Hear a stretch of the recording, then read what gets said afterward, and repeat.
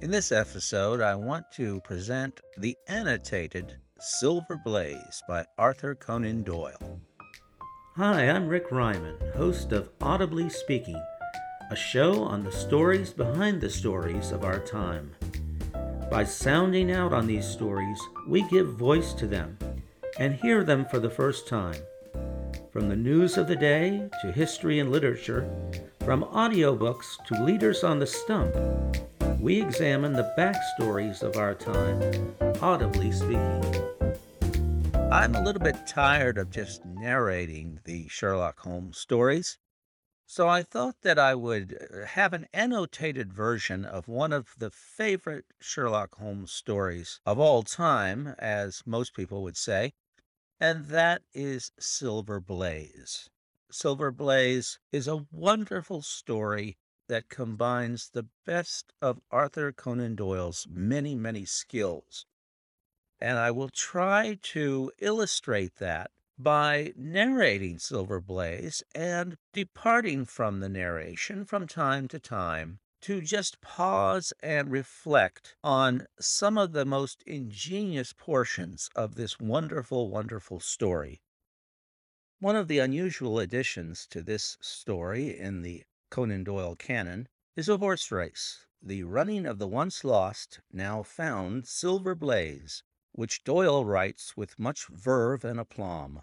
Also not to be missed is one of the great lines in English literature, which comes and goes so quickly that it is easy to miss. That's the virtue of some television adaptations of Silver Blaze, of which my favorite is that which is portrayed by Jeremy Brett in the ITV series The Adventures of Sherlock Holmes. In this version, the staging introduces the viewer to the barking dogs of the stable early in the story, where the horses at King's Pyland are kept. It's a bit of foreshadowing of the famous line, which foreshadowing is completely absent in the tale as written by Conan Doyle. Too bad, because you must not miss it. So there will be some punctuation in the narration. It's not going to be a smooth narration. For that, you can go to my other recording on Silver Blaze, which is a simple narration of the story. But here we're going to have departures from the text from time to time to reflect upon some of the ingenious moments of this particular story. So it starts with these words. "I'm afraid, Watson, that I shall have to go," said Holmes, as we sat down together to our breakfast one morning. "Go? Where to?" "To Dartmoor, to King's Pyland." I was not surprised. Indeed, my only wonder was that he had not already been mixed up in this extraordinary case, which was the one topic of conversation through the length and breadth of England. Now, here's the first departure. Obviously, this is a made-up case. None of Conan Doyle's stories were like Anthony Horowitz and Foyle's War, which is based on fact. But in the case of Conan Doyle, everything is made up. For a whole day my companion had rambled about the room with his chin upon his chest and his brows knitted, charging and recharging his pipe with the strongest black tobacco, and absolutely deaf to any of my questions or remarks. Fresh editions of every paper had been sent up by our newsagent, only to be glanced over and tossed down into a corner. Yet silent as he was, I knew perfectly well what it was over which he was brooding. There was but one problem before the public which would challenge his powers of analysis, and that was the singular disappearance of the favorite for the Wessex Cup and the tragic murder of its trainer. When, therefore, he suddenly announced his intention of setting out for the scene of the drama, it was only what I had both expected and hoped for. "I should be most happy to go down with you if I should not be in the way," said I. "My dear Watson, you would confer a great favor upon me by coming, and I think your time will not be misspent, for there are points about the case which promise to make it an absolutely unique one. We have, I think, just time to catch our train at Paddington, and I will go further into the matter upon our journey. You would oblige me by bringing with you your very excellent field glass. Now, of course, this is another standard trope in the Sherlock Holmes stories, where Sherlock Holmes invites Watson along on the case. In many cases, he needs Watson along for protection, and he asks Watson to bring his pistol. That is not the case here, but it is easy to see that Conan Doyle has gotten the story off to a rip-roaring start. He's wasted no time. Holmes and Watson are already on their way to the scene of a crime or a potential crime, and so the story is off and running, much like a horse race.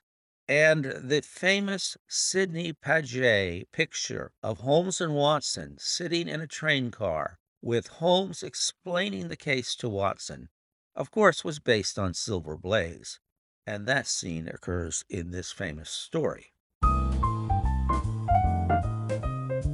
And so it happened that an hour or so later I found myself in the corner of a first-class carriage, flying along en route for Exeter, while Sherlock Holmes, with his sharp, eager face framed in his ear-flap travelling cap, dipped rapidly into the bundle of fresh papers which he had procured at Paddington. We had left Reading far behind us before he thrust the last one of them under the seat and offered me his cigar case. This is the only story, by the way, in which Holmes is depicted as wearing an ear-flapped traveling cap. He never is depicted wearing a deerstalker cap, which is what we tend to see images of Holmes portrayed as. But I guess this is the closest example of that in any Holmes story. "We are going well," said he, looking out the window and glancing at his watch. "Our rate at present is 53½ miles an hour." "I have not observed the quarter-mile posts," said I. "Nor have I. But the telegraph posts upon this line are 60 yards apart, and the calculation is a simple one. I presume that you have looked into this matter of the murder of John Straker and the disappearance of Silver Blaze?" "I have seen what the Telegraph and the Chronicle have to say." "It is one of those cases where the art of the reasoner should be used rather for the sifting of details than for the acquiring of fresh evidence. The tragedy has been so uncommon, so complete, and of such personal importance to so many people, that we are suffering from a plethora of surmise, conjecture, and hypothesis. The difficulty is to detach the framework of fact, of absolute undeniable fact, from the embellishment of theorists and reporters. Then, having established ourselves upon this sound basis, it is our duty to see what inferences can be drawn and what are the special points upon which the whole mystery turns. On Tuesday evening I received telegrams from both Colonel Ross, the owner of the horse, and from Inspector Gregory, who is looking after the case, inviting my cooperation. Now, this is a most unusual feature of a Holmes story, and that is where Conan Doyle talks about what makes this particular case unique. And here he says, we've got so many facts to consider. It's not a question of trying to find things that are important out of nothing. It's having to take a wealth of information and whittle it down.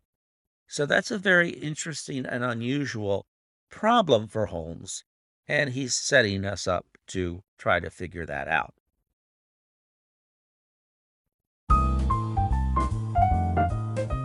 "Tuesday evening!" I exclaimed. "And this is Thursday morning! Why didn't you go down yesterday?" "Because I made a blunder, my dear Watson, which is, I am afraid, a more common occurrence than anyone would think who only knew me through your memoirs. The fact is that I could not believe it possible that the most remarkable horse in England could long remain concealed, especially in so sparsely inhabited a place as the north of Dartmoor. From hour to hour yesterday I expected to hear that he had been found, and that his abductor was the murderer of John Straker.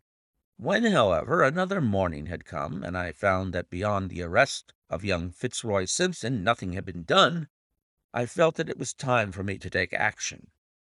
Yet in some ways I feel that yesterday has not been wasted. You have formed a theory, then? At least I have got a grip of the essential facts of the case. I shall enumerate them to you, for nothing clears up a case so much as stating it to another person, and I can hardly expect your cooperation if I do not show you the position from which we start. I lay back against the cushions, puffing at my cigar, while Holmes, leaning forward, with his long, thin forefinger checking off the points upon the palm of his left hand, gave me a sketch of the events which had led to our journey. "Silver Blaze," said he, "is from the isonomy stock and holds as brilliant a record as his famous ancestor. He is now in his 5th year, and has brought in turn each of the prizes of the turf to Colonel Ross, his fortunate owner. Up to the time of the catastrophe, he was the first favorite for the Wessex Cup, the betting being 3-1 on him. He has always, however, been a prime favorite with the racing public, and has never disappointed them, that even at those odds enormous sums of money have been laid upon him. It is obvious, therefore, that there were many people who had the strongest interest in preventing Silver Blaze from being there at the fall of the flag next Tuesday. The fact was, of course, appreciated at King's Island, where the Colonel's training stable is situated. Every precaution was taken to guard the favorite. The trainer, John Straker, is a retired jockey who rode in Colonel Ross's colors before he became too heavy for the weighing chair. He has served the Colonel for 5 years as jockey and for 7 as trainer, and has always shown himself to be a zealous and honest servant. Under him were 3 lads, for the establishment was a small one, containing only 4 horses in all. One of these lads sat up each night in the stable, while the others slept in the loft. All 3 bore excellent characters. John Straker, who is a married man, lived in a small villa about 200 yards from the stables. He has no children, keeps 1 maidservant, and is comfortably off. The country round is very lonely, but about half a mile to the north there is a small cluster of villas, which have been built by a Tavistock contractor for the use of invalids and others who may wish to enjoy the pure Dartmoor air. Tavistock itself lies 2 miles to the west, while across the moor, also about 2 miles distant, is the larger training establishment of Mapleton, which belongs to Lord Backwater and is managed by Silas Brown. In every other direction the moor is a complete wilderness, inhabited only by a few roaming gypsies. Such was the general situation last Monday when the catastrophe occurred. On that evening the horses had been exercised and watered as usual, and the stables were locked up at 9 o'clock.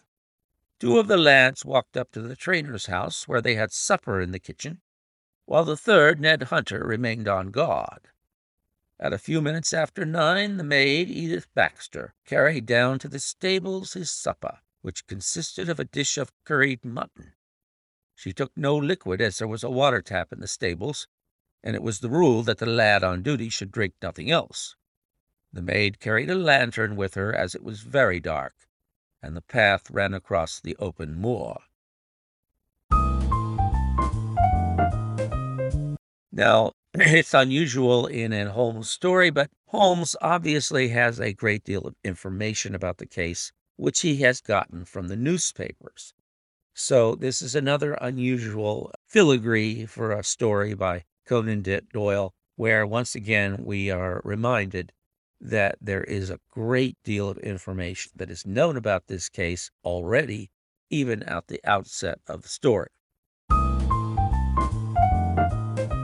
Edith Baxter was within 30 yards of the stables when a man appeared out of the darkness and called her to stop. As he stepped into the circle of yellow light thrown by the lantern, she saw that he was a person of gentlemanly bearing, dressed in a gray suit of tweeds with a cloth cap. He wore gaiters and carried a heavy stick with a knob to it. She was most impressed, however, by the extreme pallor of his face and by the nervousness of his manner. His age, she thought, would be rather over 30 than under it. "Can you tell me where I am?" he asked. "I had almost made up my mind to sleep on the moor when I saw the light of your lantern." "You are close to the king's pylon training stables," said she. "Oh, indeed! What a stroke of luck!" he cried. "I understand that a stable boy sleeps there alone every night. Perhaps that is his supper which you are carrying to him. Now I am sure that you would not be too proud to earn the price of a new dress, would you?" He took a piece of white paper folded up out of his waistcoat pocket. "See that the boy has this tonight, and you shall have the prettiest frock that money can buy." She was frightened by the earnestness of his manner, and ran past him to the window, through which she was accustomed to hand the meals. It was already opened, and Hunter was seated at the small table inside. She had begun to tell him of what had happened, when the stranger came up again. "Good evening," said he, looking through the window. "I wanted to have a word with you."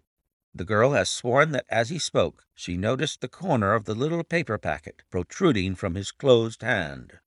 "What business have you here?" asked the lad. "It's business that may put something into your pocket," said the other. "You've 2 horses in for the Wessex Cup, Silver Blaze and Bayard. Let me have the straight tip, and you won't be a loser. Is it a fact that at the weights Bayard could give the other 100 yards in 5 furlongs, and that the stable have put their money on him?" "So you're one of those damned touts," cried the lad. "I'll show you how we serve them in King's Pyland." He sprang up and rushed across the stable to unloose the dog. The girl fled away to the house, but as she ran she looked back and saw that the stranger was leaning through the window. A minute later, however, when Hunter rushed out with the hound, he was gone, and though he ran all round the buildings, he failed to find any trace of him. "One moment," I asked. "Did the stable boy, when he ran out with the dog, leave the door unlocked behind him?" "Excellent, Watson, excellent," murmured my companion. The importance of the point struck me so forcibly that I sent a special wire to Dartmoor yesterday to clear the matter up. The boy locked the door before he left it. The window, I may add, was not large enough for a man to get through. Hunter waited until his fellow grooms had returned, when he sent a message to the trainer and told him what had occurred. Straker was excited at hearing the account, although he does not seem to have quite realized its true significance. It left him, however, vaguely uneasy, and Mrs. Straker, waking at 1 in the morning, found that he was dressing. In reply to her inquiries, he said that he could not sleep on account of his anxiety about the horses, and that he intended to walk down to the stables to see that all was well. She begged him to remain at home, as she could hear the rain pattering against the window, but in spite of her entreaties he pulled on his large mackintosh and left the house. Mrs. Straker awoke at 7 in the morning to find that her husband had not yet returned. She dressed herself hastily, called the maid, and set off for the stables. The door was open. Inside, huddled together upon a chair, Hunter was sunk in a state of absolute stupor. The favorite stall was empty, and there were no signs of his trainer. The 2 lads who slept in the chaff-cutting loft above the harness room were quickly aroused. They had heard nothing during the night, for they are both sound sleepers. Hunter was obviously under the influence of some powerful drug, and as no sense could be got out of him, he was left to sleep it off while the 2 lads and the 2 women ran out in search of the absentees.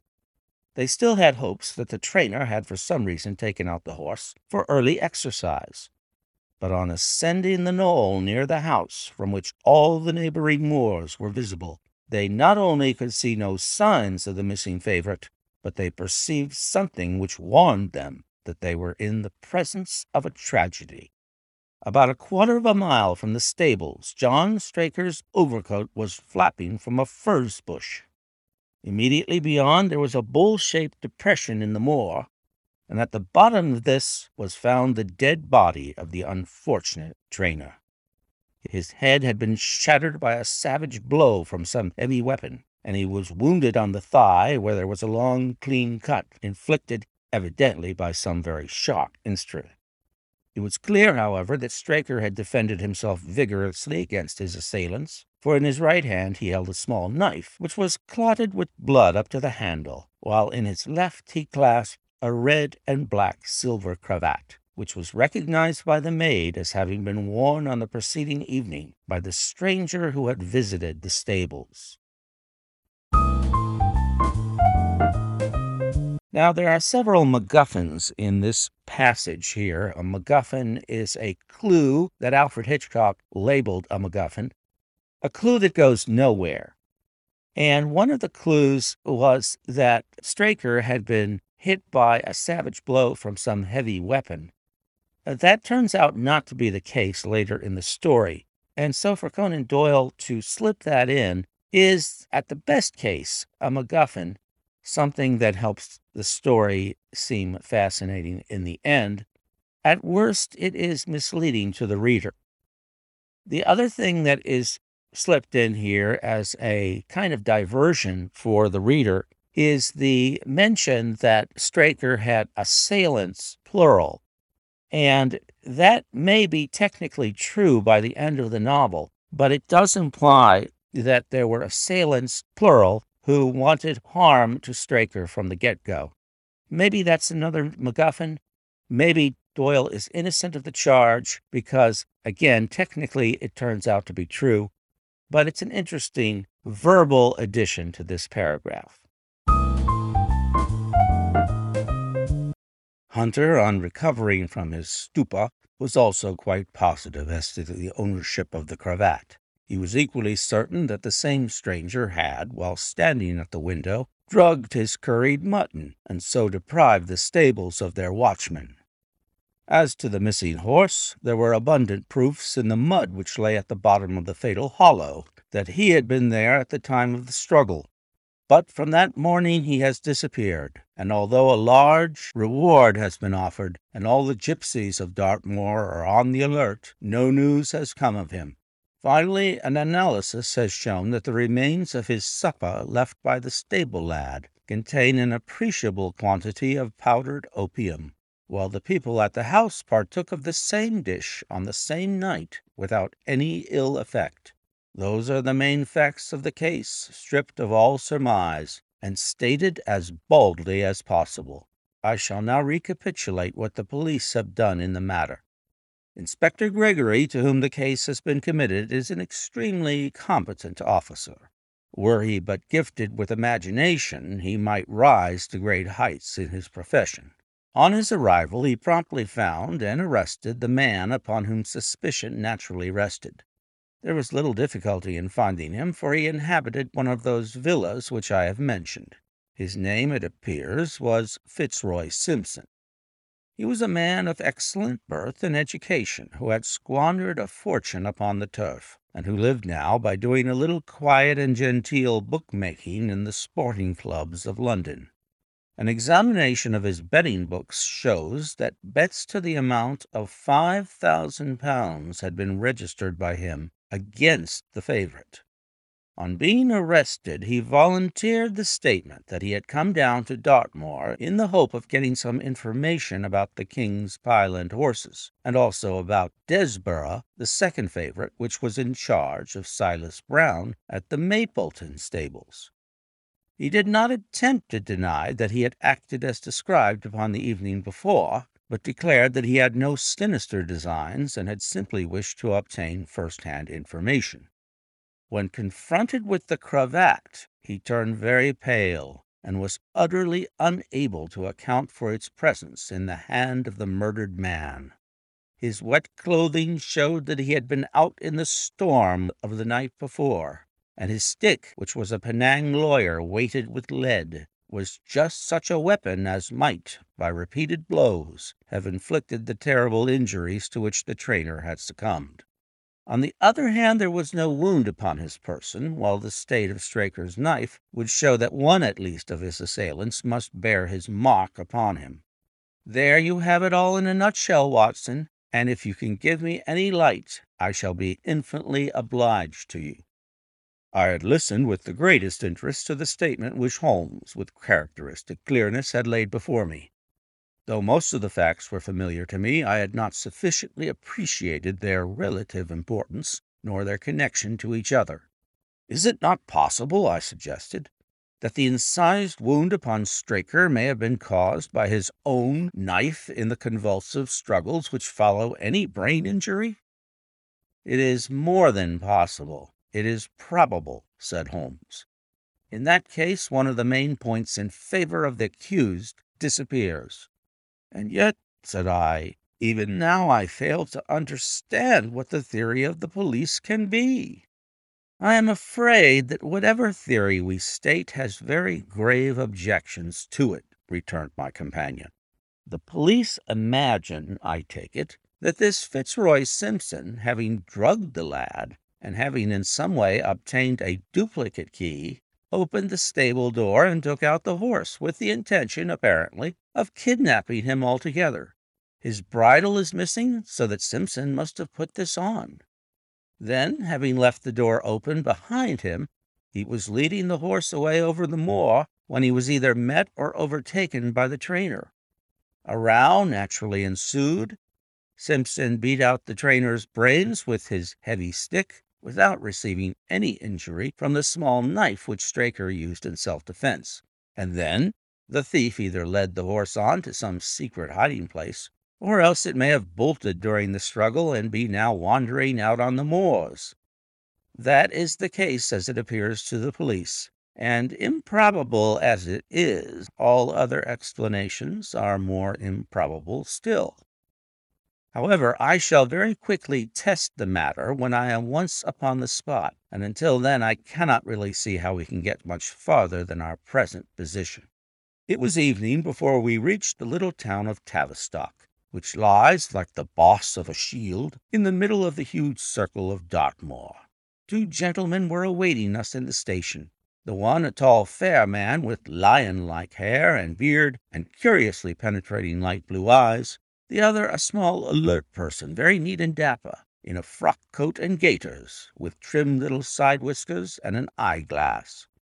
The latter was Colonel Ross, the well-known sportsman.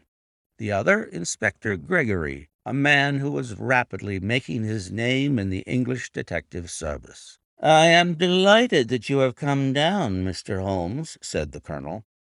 "The inspector here has done all that could possibly be suggested, but I wish to leave no stone unturned in trying to avenge poor Straker and in recovering my horse." "Have there been any fresh developments?" asked Holmes. "I am sorry to say that we have made very little progress," said the inspector. "We have an open carriage outside, and as you would no doubt like to see the place before the light fails, we might talk it over as we drive." A minute later we were all seated in a comfortable landau, and were rattling through the quaint old Devonshire city. Inspector Gregory was full of his case, and poured out a stream of remarks, while Holmes threw in an occasional question or interjection. Colonel Ross leaned back with his arms folded and his hat tilted over his eyes, while I listened with interest to the dialogue of the two detectives. Gregory was formulating his theory, which was almost exactly what Holmes had foretold in the train. Now, as an aside, we see that Colonel Ross is really not respectful of Sherlock Holmes.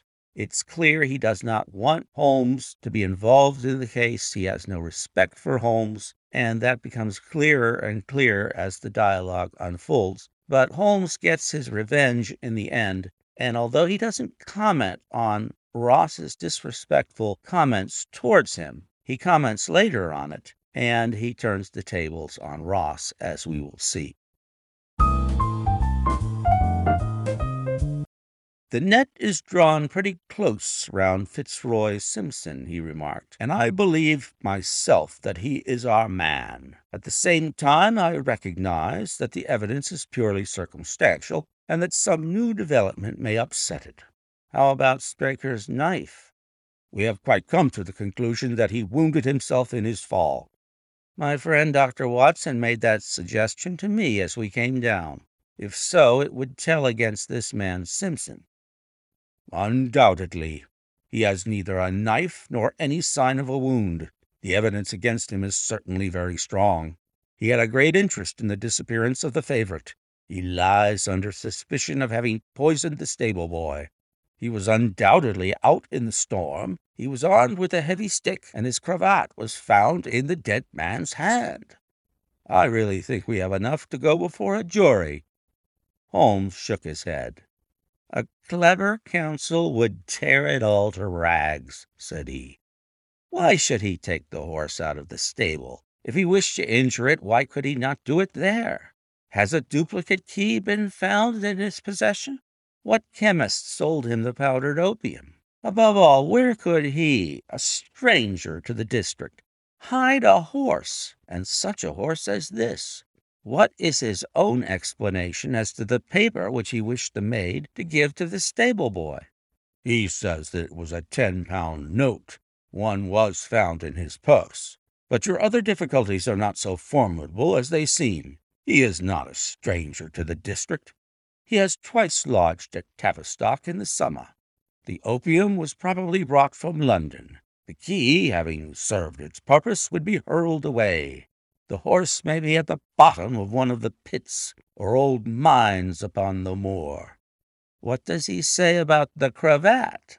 "He acknowledges that it is his, and declares that he had lost it. But a new element has been introduced into the case which may account for his leading the horse from the stable." Holmes pricked up his ears. "We have found traces which show that a party of gypsies encamped on Monday night within a mile of the spot where the murder took place.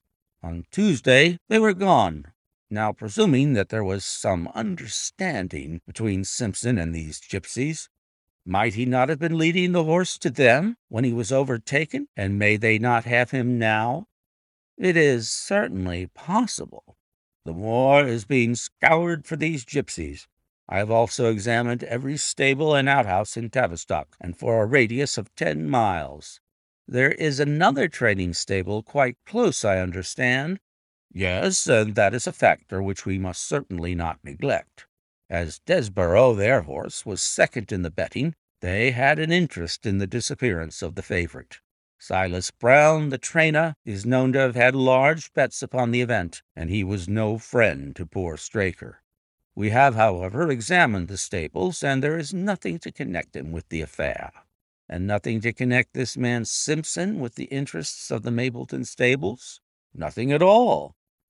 Holmes leaned back in the carriage, and the conversation ceased.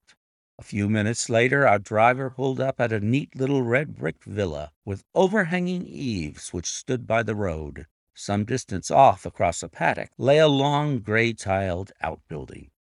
In every other direction of the low curves of the moor, bronze-colored from the fading ferns, stretched away to the skyline, broken only by the steeples of Tavistock and by a cluster of houses away to the westward which marked the Mapleton stables. We all sprang out with the exception of Holmes, who continued to lean back, with his eyes fixed upon the sky in front of him, entirely absorbed in his own thoughts. It was only when I touched his arm that he roused himself with a violent start and stepped out of the carriage. "Excuse me," said he, turning to Colonel Ross, who had looked at him in some surprise. "I was daydreaming." There was a gleam in his eyes and a suppressed excitement in his manner, which convinced me, used as I was to his ways, that his hand was upon a clue, though I could not imagine where he had found it. "Perhaps you would prefer at once to go on to the scene of the crime, Mr. Holmes," said Gregory. "I think that I should prefer to stay here a little and go into one or two questions of detail. Straker was brought back here, I presume?" "Yes, he lies upstairs. The inquest is tomorrow." "He has been in your service some years, Colonel Ross?" "I have always found him an excellent servant. I presume that you made an inventory of what he had in his pockets at the time of his death, Inspector?" "I have the things themselves in the sitting-room, if you would care to see them." "I should be very glad." We all filed into the front room and sat round the central table, while the inspector unlocked a square tin box and laid a small heap of things before us. There was a box of Vestas, 2 inches of tallow candle, an ADP briar-root pipe, a pouch of sealskin with half an ounce of long-cut Cavendish, a silver watch with a gold chain, 5 sovereigns in gold, an aluminum pencil case, a few papers, and an ivory-handled knife with a very delicate, inflexible blade marked Weiss and Company, London. "This is a very singular knife," said Holmes, lifting it up and examining it minutely.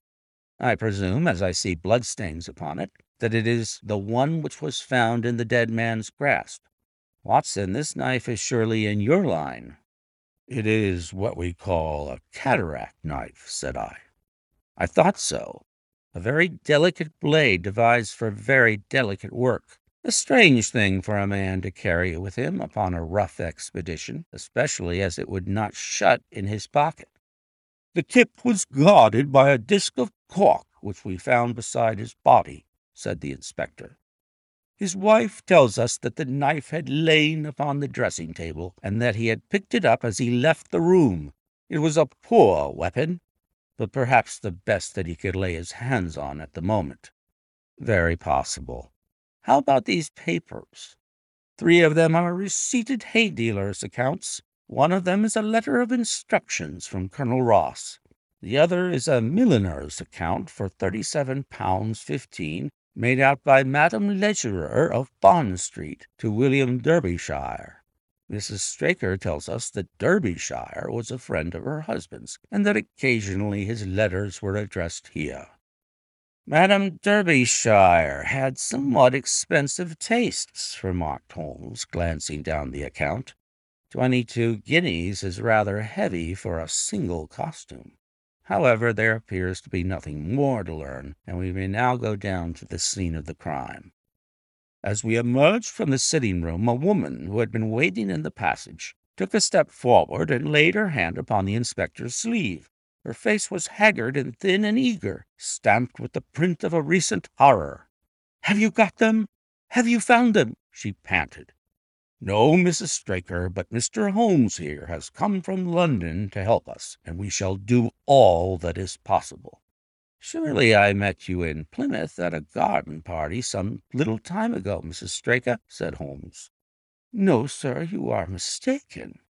"Dear me! Why, I could have sworn to it. You wore a costume of dove-colored silk with ostrich feather trimming." "I never had such a dress, sir," answered the lady. "Ah, that quite settles it," said Holmes, and with an apology he followed the inspector outside. A short walk across the moor took us to the hollow in which the body had been found. At the brink of it was the furze bush upon which the coat had been hung. "There was no wind that night, I understand," said Holmes. "None but very heavy rain." "In that case the overcoat was not blown against the furze bush, but placed there." "Yes, it was laid across the bush." "You fill me with interest. I perceive that the ground has been trampled up a good deal. No doubt many feet have been here since Monday night. A piece of matting has been laid here at the side, and we have all stood upon that." "Excellent. In this bag I have one of the boots which Straker wore, one of Fitzroy Simpson's shoes, and a cast horseshoe of silver blaze." "My dear inspector, you surpass yourself." Holmes took the bag, and descending into the hollow, he pushed the matting into a more central position. Then, stretching himself upon his face and leaning his chin upon his hands, he made a careful study of the trampled mud in front of him. "Hullo," said he suddenly, "what's this?" It was a wax vesta, half burned, which was so coated with mud that it looked at first like a little chip of wood. "I cannot think how I came to overlook it," said the inspector, with an expression of annoyance. "It was invisible, buried in the mud. I only saw it because I was looking for it." "What? You expected to find it?" "I thought it not unlikely." He took the boots from the bag and compared the impressions of each of them with marks upon the ground. Then he clambered up to the rim of the hollow and crawled about among the ferns and bushes. I'm afraid that there are no more tracks, said the inspector. I have examined the ground very carefully for 100 yards in each direction. Indeed, said Holmes, rising. I should not have the impertinence to do it again after what you said. But I should like to take a little walk over the moor before it grows dark, that I may know my ground tomorrow, and I think that I shall put this horseshoe into my pocket for luck. Colonel Ross, who had shown some signs of impatience at my companion's quiet and systematic method of work, glanced at his watch. I wish you would come back with me, Inspector, said he. There are several points on which I should like your advice, and especially as to whether we do not owe it to the public to remove our horse's name from the entries for the cup. Certainly not, cried Holmes with decision. I should let the name stand. The colonel bowed. I am very glad to have had your opinion, sir, said he. You will find us at poor Straker's house when you have finished your walk, and we can drive together into Tavistock. He turned back with the inspector, while Holmes and I walked slowly across the moor. The sun was beginning to sink behind the stables of Mapleton, and the long, sloping plain in front of us was tinged with gold, deepening into rich ruddy browns where the faded ferns and brambles caught the evening light. But the glories of the landscape were all wasted upon my companion, who was sunk in the deepest thought. As an aside, this is always a very nice little transition in the Conan Doyle stories, where he describes the countryside that Holmes and Watson are either passing through or in the context of at that point in the story. And it is a beautiful description of nature at its most glorious in almost every respect, even if he's describing leaves falling and covered with rain.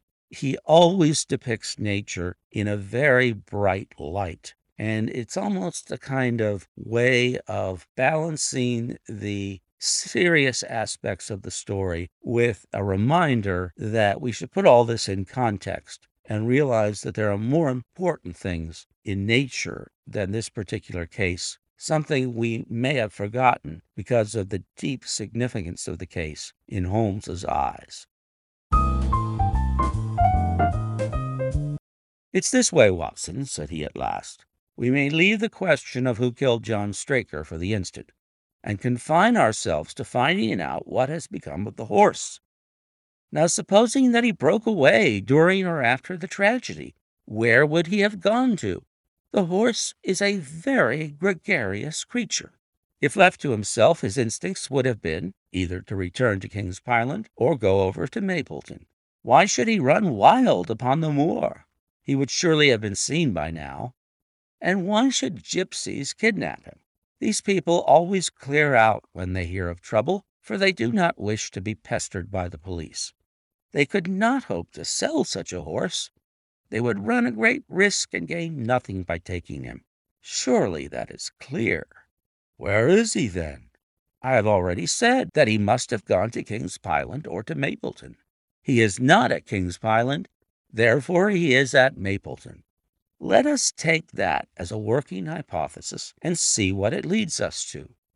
This part of the moor, as the inspector remarked, is very hard and dry, but it falls away towards Mapleton, and you can see from here that there is a long hollow over yonder, which must have been very wet on Monday night. If our supposition is correct, then the horse must have crossed that, and there is the point where we should look for his tracks. We had been walking briskly during this conversation, and a few more minutes brought us to the hollow in question. At Holmes's request, I walked down the bank to the right, and he to the left. But I had not taken 50 paces before I heard him give a shout, and saw him waving his hand to me. The track of a horse was plainly outlined in the soft earth in front of him, and the shoe which he took from his pocket exactly fitted the impression. "See the value of imagination," said Holmes. "It is the one quality which Gregory lacks. We imagine what might have happened, acted upon the supposition, and find ourselves justified. Let us proceed." We crossed the marshy bottom and passed over a quarter of a mile of dry, hard turf. Again the ground sloped, and again we came on the tracks. Then we lost them for half a mile, but only to pick them up once more quite close to Mapleton. It was Holmes who saw them first, and he stood pointing with a look of triumph upon his face. A man's track was visible beside the horse's. "The horse was alone before," I cried. "Quite so. It was alone before. Hullo, what is this?" The double track turned sharp off and took the direction of King's Pyland. Holmes whistled, and we both followed along after it. His eyes were on the trail, but I happened to look a little to one side, and saw to my surprise the same tracks coming back again in the opposite direction. "One for you, Watson," said Holmes, when I pointed it out. "You have saved us a long walk, which would have brought us back on our own traces. Let us follow the return track." We had not to go far. It ended at the paving of asphalt which led up to the gates of the Mapleton stables. As we approached, a groom ran out from them. "We don't want any loiterers about here," said he. "I only wish to ask a question," said Holmes, with his finger and thumb in his waistcoat pocket. "Should I be too early to see your master, Mr. Silas Brown, if I were to call at 5 o'clock tomorrow morning?" "Bless you, sir, if anyone is about, he will be, for he is always the first stirring. But here he is, sir, to answer your questions for himself." "No, sir, no. It is as much as my place is worth to let him see me touch your money. Afterwards, if you like." As Sherlock Holmes replaced the half-crown which he had drawn from his pocket, a fierce-looking, elderly man strode out from the gate, with a hunting-crop swinging in his hand. "What's this, Dawson?" he cried. "No gossiping. Go about your business. And you, what the devil do you want here?" "10 minutes' talk with you, my good sir," said Holmes, in the sweetest of voices. "I've no time to talk to every gadabout. We want no strangers here. Be off, or you may find a dog at your heels." Holmes leaned forward and whispered something in the trainer's ear. He started violently and flushed to the temples. "It's a lie," he shouted. "An infernal lie." "Very good. Shall we argue about it here in public, or talk it over in your parlor?" "Oh, come in if you wish to." Holmes smiled. "I shall not keep you more than a few minutes, Watson," said he. "Now, Mr. Brown, I am quite at your disposal." It was 20 minutes, and the reds had all faded into grays before Holmes and the trainer reappeared. Never have I seen such a change as had been brought about in Silas Brown in that short time. His face was ashy pale. Beads of perspiration shone upon his brow, and his hands shook until the hunting-crop wagged like a branch in the wind. His bullying, overbearing manner was all gone too, and he cringed at my companion's side like a dog with its master. "Your instructions will be done. It shall all be done," said he. "There must be no mistake," said Holmes, looking round at him. The other winced as he read the menace in his eyes. "Oh, no, there shall be no mistake. It shall be there. Should I change it first or not?" Holmes thought a little, and then burst out laughing. "No, no, don't," said he. "I shall write to you about it. No tricks now, or—" "Oh, you can trust me. You can trust me." "Yes, I think I can. Well, you shall hear from me tomorrow." He turned upon his heel, disregarding the trembling hand which the other held out to him, and we set off for King's Pyland. A more perfect compound of the bully, coward, and sneak than Master Silas Brown I have seldom met with, remarked Holmes, as we trudged along together. "He has the horse, then?" "He tried to bluster out of it, but I described to him so exactly what his actions had been that morning that he is convinced that I was watching him. Of course you observed the peculiarly square toes in the impressions, and that his own boots exactly corresponded to them. Again, of course, no subordinate would have dared to do such a thing. I described to him how, when according to his custom he was the first down, he perceived a strange horse wandering over the moor, how he went out to it, and his astonishment at recognizing, from the white forehead which has given the favorite its name, that chance had put in his power the only horse which could beat the one upon which he had put his money. Then I described how his first impulse had been to lead him back to King's Pyland, and how the devil had shown him how he could hide the horse until the race was over, and how he had led it back and concealed it at Mapleton. When I told him every detail, he gave it up and thought only of saving his own skin. But his stables had been searched. Oh, an old horse-faker like him has many a dodge. But are you not afraid to leave the horse in his power now, since he has every interest in injuring it? My dear fellow, he will guard it as the apple of his eye. He knows that his only hope of mercy is to produce it safe. Colonel Ross did not impress me as a man who would be likely to show much mercy in any case. The matter does not rest with Colonel Ross. I follow my own methods and tell as much or as little as I choose. That is the advantage of being unofficial. I don't know whether you observed it, Watson, but the Colonel's manner has been just a trifle cavalier to me. I am inclined now to have a little amusement at his expense. Say nothing to him about the horse. Certainly not without your permission. Here we have again an illustration of Holmes as a very human person, wanting a kind of revenge against the man who ridiculed him, Colonel Ross. We see this again later when Holmes decides to place a bet on a separate race in the Wessex Cup competition. So Holmes is someone who likes to bet at horses, it turns out, and that, of course, humanizes him to the reader. And, of course, this is all quite a minor point compared to the question of who killed John Straker. And you will devote yourself to that? On the contrary, we both go back to London by the night train. I was thunderstruck by my friend's words. We had only been a few hours in Devonshire, and that he should give up an investigation which he had begun so brilliantly was quite incomprehensible to me. Not a word more could I draw from him until we were back at the trainer's house. The colonel and the inspector were awaiting us in the parlor. My friend and I returned to town by the night express, said Holmes. We have had a charming little breath of your beautiful Dartmoor air. The inspector opened his eyes, and the colonel's lip curled in a sneer. So you despair of arresting the murderer of poor Straker, said he. Holmes shrugged his shoulders. There are certainly grave difficulties in the way, said he. I have every hope, however, that your horse will start upon Tuesday, and I beg that you will have your jockey in readiness. Might I ask for a photograph of Mr. John Straker? The inspector took one from an envelope and handed it to him. My dear Gregory, you anticipate all my wants.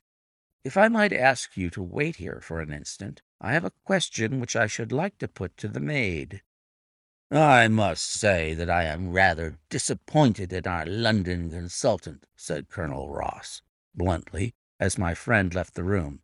I do not see that we are any further than when he came. At least you have his assurance that your horse will run, said I. Yes, I have his assurance, said the colonel, with a shrug of his shoulders. I should prefer to have the horse. I was about to make some reply in defense of my friend when he entered the room again. Now, gentlemen, said he, I am quite ready for Tavistock. We stepped into the carriage. One of the stable lads held the door open for us. A sudden idea seemed to occur to Holmes, for he leaned forward and touched the lad upon the sleeve. You have a few sheep in the paddock, he said. Who attends to them? I do, sir. Have you noticed anything amiss with them of late? Well, sir, not of much account, but 3 of them have gone lame, sir. I could see that Holmes was extremely pleased, for he chuckled and rubbed his hands together. "A long shot, Watson, a very long shot," said he, pinching my arm. "Gregory, let me recommend to your attention this singular epidemic among the sheep. Drive on, coachman."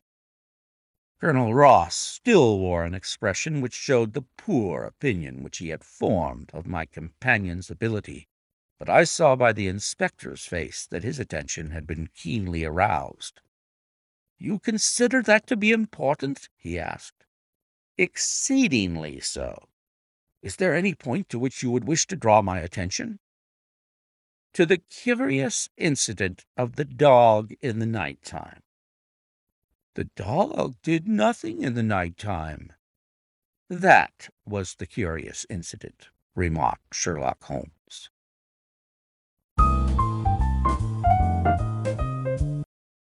And so here we have that famous moment in the story when Holmes speaks of the dog that didn't bark, and how that was a clue as to who the guilty party was. The dog, of course, being someone who would bark at anyone, including Sherlock Holmes, whom he did not know. But the fact that the dog did not bark in the night time indicated that the person who took Silver Blaze away was someone known to the dog, who therefore didn't bark, and that pointed directly to, well, we'll see in a few minutes.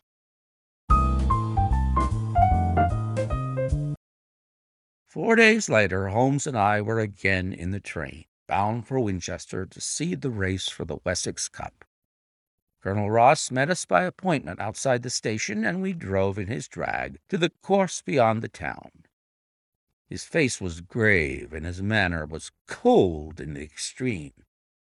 "I have seen nothing of my horse," said he. "I suppose that you would know him when you saw him?" asked Holmes. The colonel was very angry. "I have been on the turf for 20 years, and never was asked such a question as that before," said he. "A child would know Silver Blaze, with his white forehead and his mottled off foreleg." "How is the betting?" "Well, that is the curious part of it. You could have gotten 15 to 1 yesterday, but the price has become shorter and shorter, until you could hardly get 3 to 1 now." Said Holmes. "Somebody knows something, that is clear." As the drag drew up in the enclosure near the grandstand, I glanced at the card to see the entries. It ran: Wessex Plate, 50 sovereigns each, half foot with 1,000 sovereigns, added for 4 and 5-year-olds. Second, £300. Third, £200. New course, 1 mile and 5 furlongs. Number 1, Mr. Heath Newton's The Negro, red cap, cinnamon jacket. Number 2, Colonel Wardlaw's Pugilist, pink cap, blue and black jacket. 3, Lord Backwater's Desborough, yellow cap and sleeves. 4, Colonel Ross's Silver Blaze, black cap, red jacket. 5, Duke of Balmoral's Iris, yellow and black stripes. 6, Lord Singleford's Rasper, purple cap, black sleeves. "We scratched our other one and put all our hopes on your word," said the colonel. "Why, what is that? Silver Blaze favorite?" "5 to 4 against Silver Blaze," roared the ring. "5 to 4 against Silver Blaze. 5 to 15 against Desborough. 5 to 4 on the field." "There are the numbers up," I cried. "They are all 6 there." "All 6 there? Then my horse is running," cried the colonel in great agitation. "But I don't see him. My colors have not passed." "Only 5 have passed. This must be he." As I spoke, a powerful bay horse swept out from the weighing enclosure and cantered past us, bearing on its back the well-known black and red of the colonel. "That's not my horse," cried the owner. "That beast has not a white hair upon its body. What is this that you have done, Mr. Holmes?" "Well, well, let us see how he gets on," said my friend, imperturbably. For a few minutes he gazed through my field-glass. "Capital! An excellent start!" he cried suddenly. There they are, coming round the curve. From our drag we had a superb view as they came up the straight. The 6 horses were so close together that a carpet could have covered them. But halfway up, the yellow of the Mapleton stables showed to the front. Before they reached us, however, Desborough's bolt was shot, and the colonel's horse, coming away with a rush, passed the post a good 6 lengths before its rival, the Duke of Balmoral's Iris, making a bad third. "It's my race, anyhow," gasped the colonel, passing his hand over his eyes. "I confess that I can make neither head nor tail of it. Don't you think that you have kept up your mystery long enough, Mr. Holmes?" "Certainly, Colonel, you shall know everything. Let us all go round and have a look at the horse together.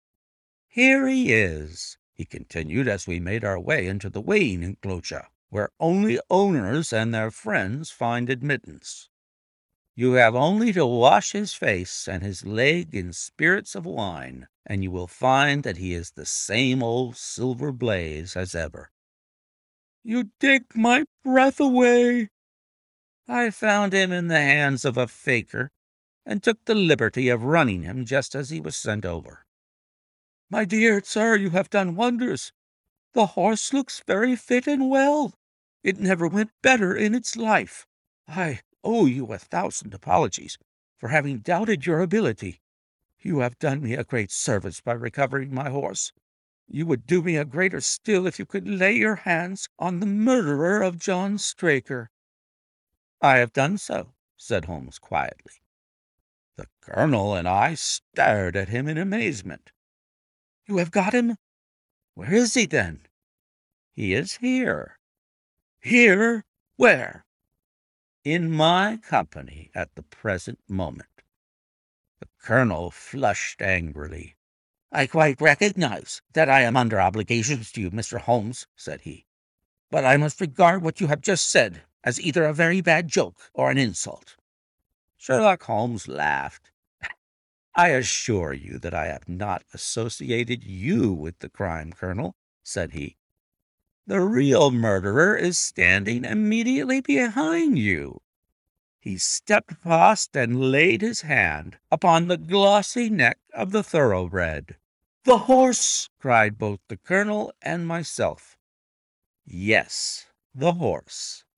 And it may lessen his guilt if I say that it was done in self-defense, and that John Straker was a man who was entirely unworthy of your confidence. But there goes the bell, and as I stand to win a little on this next race, I shall defer a lengthy explanation until a more fitting time."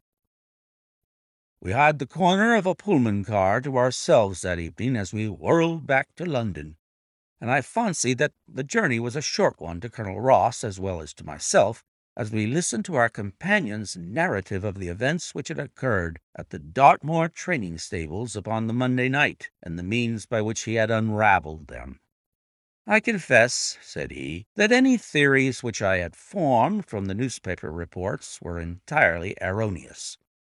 And yet there were indications there, had they not been overlaid by other details which concealed their true import.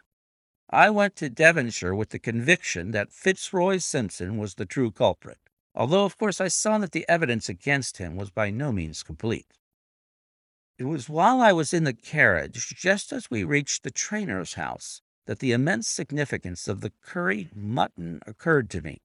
You may remember that I was distrait and remained sitting after you had all alighted. I was marveling in my own mind how I could possibly have overlooked so obvious a clue. "I confess," said the colonel, "that even now I cannot see how it helps us." It was the first link in my chain of reasoning. Powdered opium is by no means tasteless. The flavor is not disagreeable, but it is perceptible. Were it mixed with any ordinary dish, the eater would undoubtedly detect it, and would probably eat no more. A curry was exactly the medium which would disguise this taste. By no possible supposition could this stranger, Fitzroy Simpson, have caused curry to be served in the trainer's family that night. and it is surely too monstrous a coincidence to suppose that he happened to come along with powdered opium upon the very night when a dish happened to be served which would disguise the flavor. That is unthinkable. Therefore, Simpson becomes eliminated from the case, and our attention centers upon Straker and his wife, the only two people who could have chosen curried mutton for supper that night. The opium was added after the dish was set aside for the stable boy, for the others had the same for supper with no ill effects. Which of them then had access to that dish without the maid seeing them? Before deciding that question, I had grasped the significance of the silence of the dog, for one true inference invariably suggests others. The Simpson incident had shown me that a dog was kept in the stables, and yet, though someone had been in and had fetched out a horse, he had not barked enough to arouse the two lads in the loft. Obviously, the midnight visitor was someone whom the dog knew well.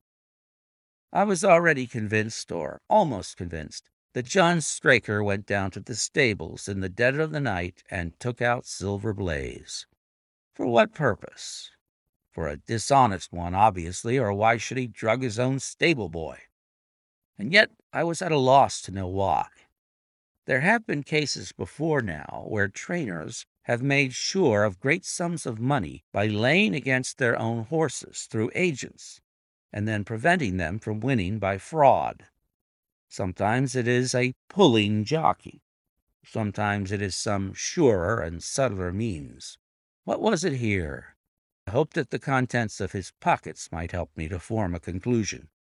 And they did so. You cannot have forgotten the singular knife which was found in the dead man's hand, a knife which certainly no sane man would choose for a weapon. It was, as Dr. Watson told us, a form of knife which is used for the most delicate operations known in surgery, and it was to be used for a delicate operation that night. You must know, with your wide experience of turf matters, Colonel Ross, that it is possible to make a slight nick upon the tendons of a horse's ham, and to do it subcutaneously, so as to leave absolutely no trace. A horse so treated would develop a slight lameness, which would be put down to a strain in exercise or a touch of rheumatism, but never to foul play. "Villain! Scoundrel!" cried the colonel. We have here the explanation of why John Straker wished to take the horse out onto the moor.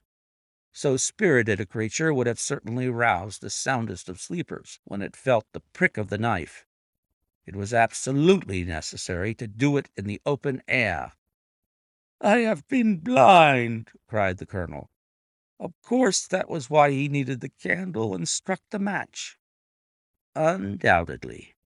But in examining his belongings, I was fortunate enough to discover not only the method of the crime, but even its motives. As a man of the world, Colonel, you know that men do not carry other people's bills about in their pockets. We have most of us quite enough to do to settle our own. I at once concluded that Straker was leading a double life and keeping a second establishment. The nature of the bills showed that there was a lady in the case, and one who had expensive tastes. Liberal as you are with your servants, one can hardly expect that they can buy 20-guinea walking dresses for their ladies. I questioned Mrs. Straker as to the dress without her knowing it, and having satisfied myself that it had never reached her, I made a note of the milliner's address and felt that by calling there, with Straker's photograph, I could easily dispose of the mythical Derbyshire. From that time on, all was plain. Straker had led out the horse to a hollow, where his light would be invisible. Simpson, in his flight, had dropped his cravat, and Straker had picked it up, with some idea, perhaps, that he might use it in securing the horse's leg. Once in the hollow, he had got behind the horse, and had struck a light, but the creature, frightened at the sudden glare, and with this strange instinct of animals, feeling that some mischief was intended, had lashed out, and the steel shoe had struck Straker full on the forehead. He had already, in spite of the rain, taken off his overcoat in order to do his delicate task. and so, as he fell, his knife gashed his thigh. Do I make it clear?" "Wonderful!" cried the colonel. "Wonderful! You might have been there." My final shot was, I confess, a very long one. It struck me that so astute a man as Straker would not undertake this delicate tendon-nicking without a little practice. What could he practice on? My eyes fell upon the sheep, and I asked a question which, rather to my surprise, showed that my surmise was correct. When I returned to London, I called upon the milliner, who had recognized Straker as an excellent customer of the name of Derbyshire, who had a very dashing wife with a strong partiality for expensive dresses. I have no doubt that this woman had plunged him over head and ears in debt, and so led him into this miserable plot. "You have explained all but one thing," cried the colonel. "Where was the horse?" "Ah, it bolted, and was cared for by one of your neighbors. We must have an amnesty in that direction, I think. This is Clapham Junction, if I am not mistaken, and we shall be in Victoria in less than 10 minutes. If you care to smoke a cigar in our rooms, Colonel, I shall be happy to give you any other details which might interest you." And so ends Silver Blaze by Arthur Conan Doyle. I hope you've enjoyed this presentation, along with the annotations that I have added to it. If you have, please post a comment on the webpage associated with this podcast on audiblyspeaking.com. It's very important that I know that people are enjoying these podcasts because I do them out of sheer pleasure and the importance that I place on education in general. I make no money from these presentations, and so I like to think that they're worth the price of admission, and your comments will validate that for sure.